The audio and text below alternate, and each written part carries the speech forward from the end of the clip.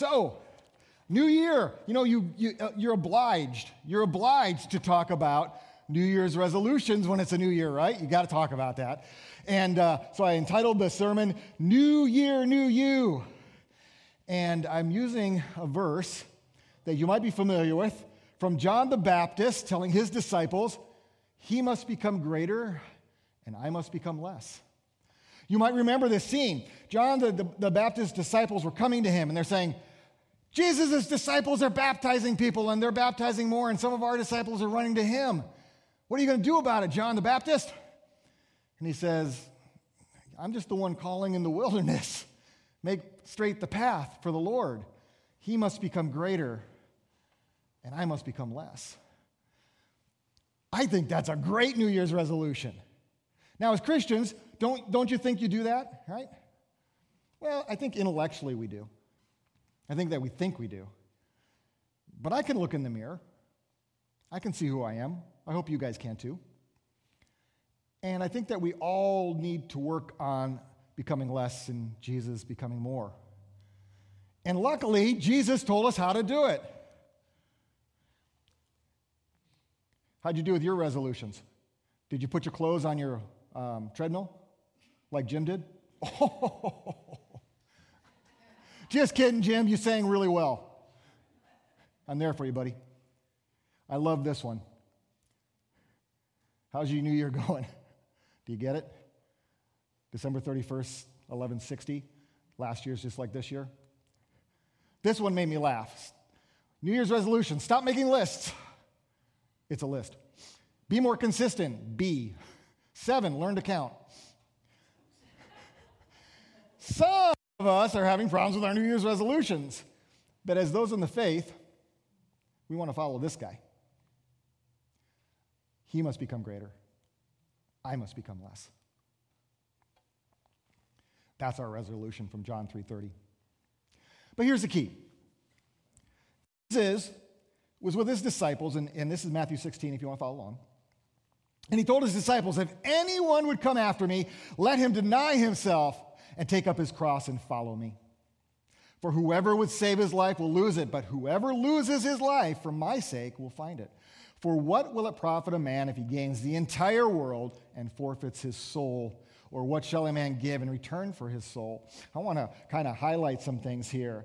If anyone, that's you, that's me, anyone. He didn't say, if you 12 disciples, except Judas, no, it's us. If anyone's going to follow Jesus, we have to deny ourselves. Well, what does that really mean? Well, Scripture tells us that our spirit fights our flesh, and our flesh fights our spirit. It's a daily thing that we go on. And we must become less, and Jesus must become more, which means our flesh, our natural person has to become less and less, and Jesus has to become more and more. Now, I'll be honest, that's easier said than done, huh? Now, just because I like you, I'm going to check my clock. All right, I know what time it is. And then you're supposed to pick up your cross and follow him. What does that mean? It means to sacrifice. Isn't picking up your cross, isn't denying yourself, it's all sacrifice, isn't it? Oh, it's so hard. I have a line I use a lot of times. Everyone wants to be a Christian until it's time to do Christian stuff. Everyone likes the title Christian until you're challenged, you're offended, you're angry. You got to not judge somebody, you got to forgive somebody. Then it's a lot harder to be that Christian. It's a lot easier when we're in fellowship having a potluck. But that's not what Jesus tells us. And it said, whoever would save his life will lose it. You know, if you're trying to do worldly things, if you're trying to be the person of your flesh, you're going to die. You're going to lose your soul, it says. But whoever loses their life for my sake, Jesus says, they save their life. What do you lose your life? Are you supposed to hang yourself? No. You're supposed to die to those desires, those wants, even those needs that don't align with God's will. And I'll be honest, this is a lifelong battle. I don't care if you've been a Christian a year, you've been a Christian 50 years. We struggle with this. And this is the battle. Starts with humility. I'm going to make a 3-point sermon. You know why? Because I like Brett. Brett does 3-point sermons. So I'm going to do a 3-point sermon. I'm going to talk about humility. I'm going to talk about service. And I'm going to talk about something I call suffering well. Suffering well. So in humility, this was my life verse. Do nothing out of selfish ambition or vain conceit. Rather, in humility, value others above yourself. Not looking to your own interests, but each of you looking to the interest of others. Why this became my life verse is because I used to do everything out of selfish ambition and vain conceit. And I didn't care about anybody else. Climb that ladder, get that ring, woohoo! There's an old movie called Scrooged with Bill Murray, and he says, you make it to the top, you're going to come down, and the character who's this curmudgeon says, that's great, I get 2 chances to rough him up, on the way up and on the way down. I was that guy. I had no humility. I was arrogant. I was full of myself. And then I came across this verse, and God hit me with the holy 2x4.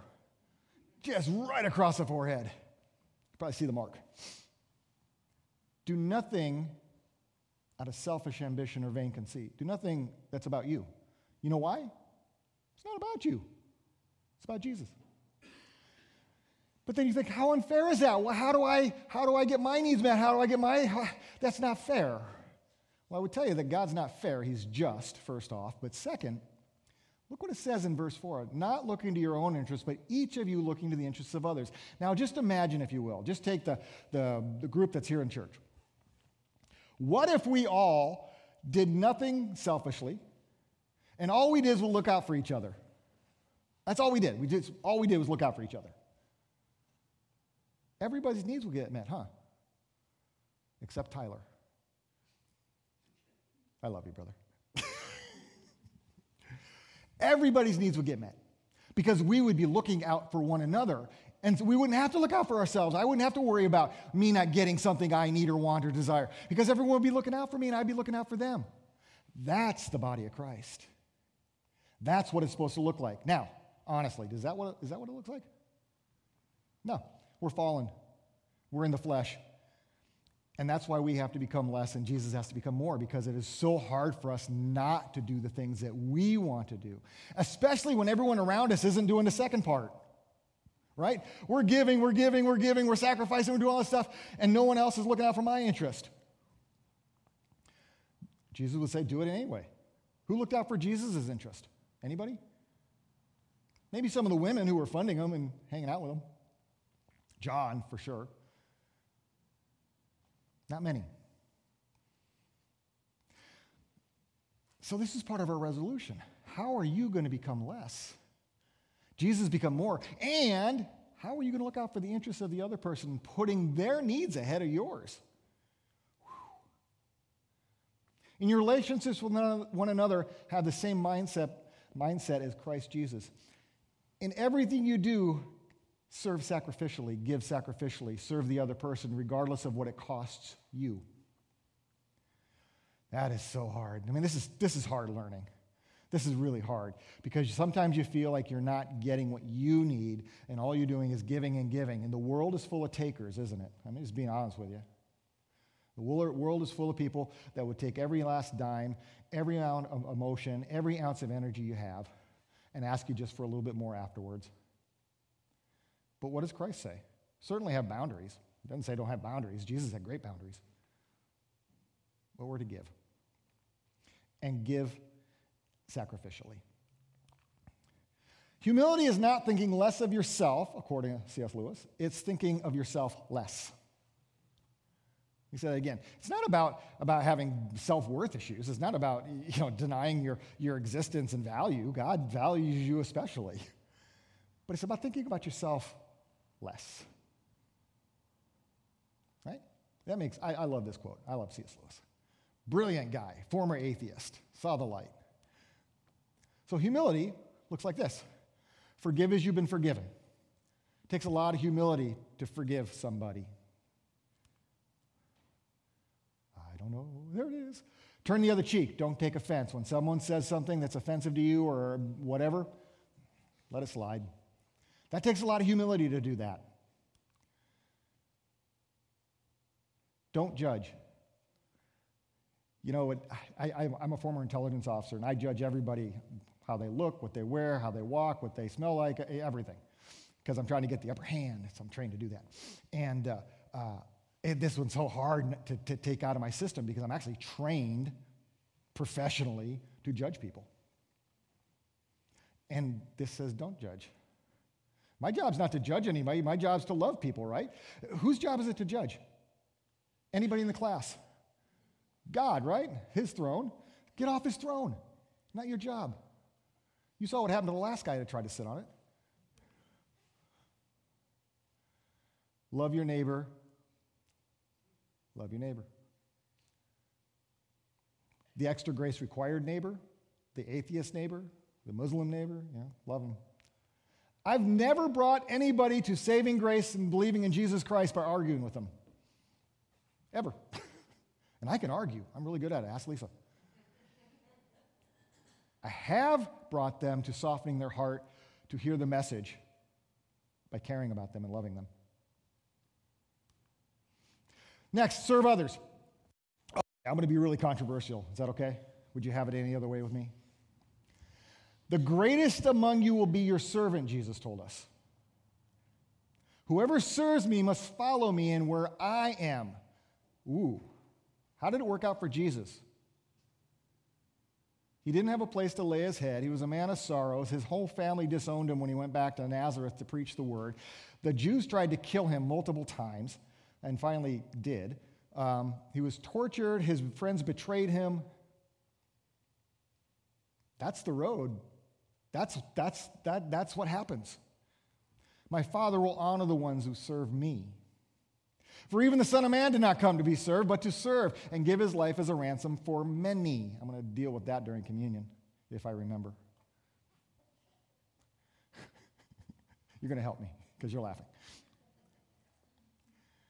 Jesus says, truly I tell you, whatever you did for one of the least of these brothers and sisters of mine, you did for me. Now, this is where it gets controversial, okay? The church does a lot of great stuff. Great stuff. But the service I see Jesus do is a little bit different than sometimes what the church does. It's great to go to countries and build buildings and help people. It's great to go do projects in places where they need agriculture and those kinds of things. It's great to go out and provide sandwiches to the homeless, and those are great things. But Jesus touched lepers. I want you to think about that for a second. In first century Jewish culture society, lepers were the least. They were contagious, so you didn't touch them or you'd get it. They were put outside the camp because Leviticus says you take people with those kind of diseases and don't be around them. They were marginalized, they were colonized, they were unclean, and as a rabbi, you would never even be seen with one of these people because we believe in first century Jerusalem that if you have that condition, somebody sinned. And you got it because you're a sinner. Jesus touched lepers. So what does that mean for us in terms of service? We do all the things we do. You know, I read a report that said the church gave $300 billion last year for good works. And that's just the stuff they count, right? That's not the stuff that you do individually. But are we touching lepers? I tell people that when you serve, all service is sacrifice. And if you're in for a penny, you're in for a pound, which means once you serve somebody, you don't stop. You don't stop serving them. I was in a meeting at Corbin, and they were talking about discipleship, and they were going to, this one guy, I love this guy, he says, I had this discipleship thing, I'm doing like about 5 weeks with this person, and then I'm going to move on. And I raised my hand because I'm that guy, and I got to stop going to meetings. I raised my hand, I said, our relationships are eternal. You don't stop a discipleship after 5 weeks. I said, I'm still in touch with all my graduates who have careers I knew from 8 years ago. I'm still discipling them. You know why? Because I've been through everything in life they've been through, and I get to help walk them until I die. And then they have to put up with me in eternity. That's the relationship. That's the service. So when you think about Jesus and what our New Year's resolution should be, it's not just the typical church service in my mind. Are we out there doing like Jesus and touching lepers? Are we going to the marginalized, the drug addict, the homeless, the ex-con, the the prostitute, the sex trafficked person, all those hard people that we don't want to even see in society because they make us uncomfortable. They're not like us. That's what Jesus came for. He says, I didn't come for the well, I came for the sick. Only the sick need a doctor. Jesus ate with sinners. Tax collectors. In that culture, they were traitors to Jerusalem, traitors to Israel, and he was with them. It's amazing what this guy did. I just wish our churches would stand up, and the church is us, by the way, it's not the building. Us would stand up and touch the marginalized and serve sacrificially. And that's one of the New Year's resolutions I want you to have, is serve sacrificially. Make it hurt. Don't give out of your wealth. Be like the woman with the mite. She gave out of her poverty. Oh, now it's going to just stick me on this one. No, it's not. Come on. Hey, Ed, can you help me with the next slide? We're frozen. Maybe God wants me to speak on service more. I could pound this like a dead horse. Oh. Can we go back to that? Yeah. The next one's really weird. It's called Suffer Well. And there's this new theology coming out about suffering. Tim Keller wrote a book, and some other people are writing books about suffering. And they make the point in the old first century church, people suffered well for Christ. It wasn't unusual to suffer. You were persecuted as a Christian. You were going to suffer. Jesus says, in this world, you will have trouble. You will have trouble. But take heart, I have overcome the world. Right? Scripture says God causes his sun to rise on evil and good and sends his rain on the righteous and the unrighteous. Didn't David write about this a lot in the Psalms? He would say, why do the evil prosper when we're just out here dying? And then his poetry he'd write was in couplets, right? And he would come back in the other and praise God afterwards. But everyone has this same kind of thing where it seems like evil progresses and does well, and those who do well, suffer.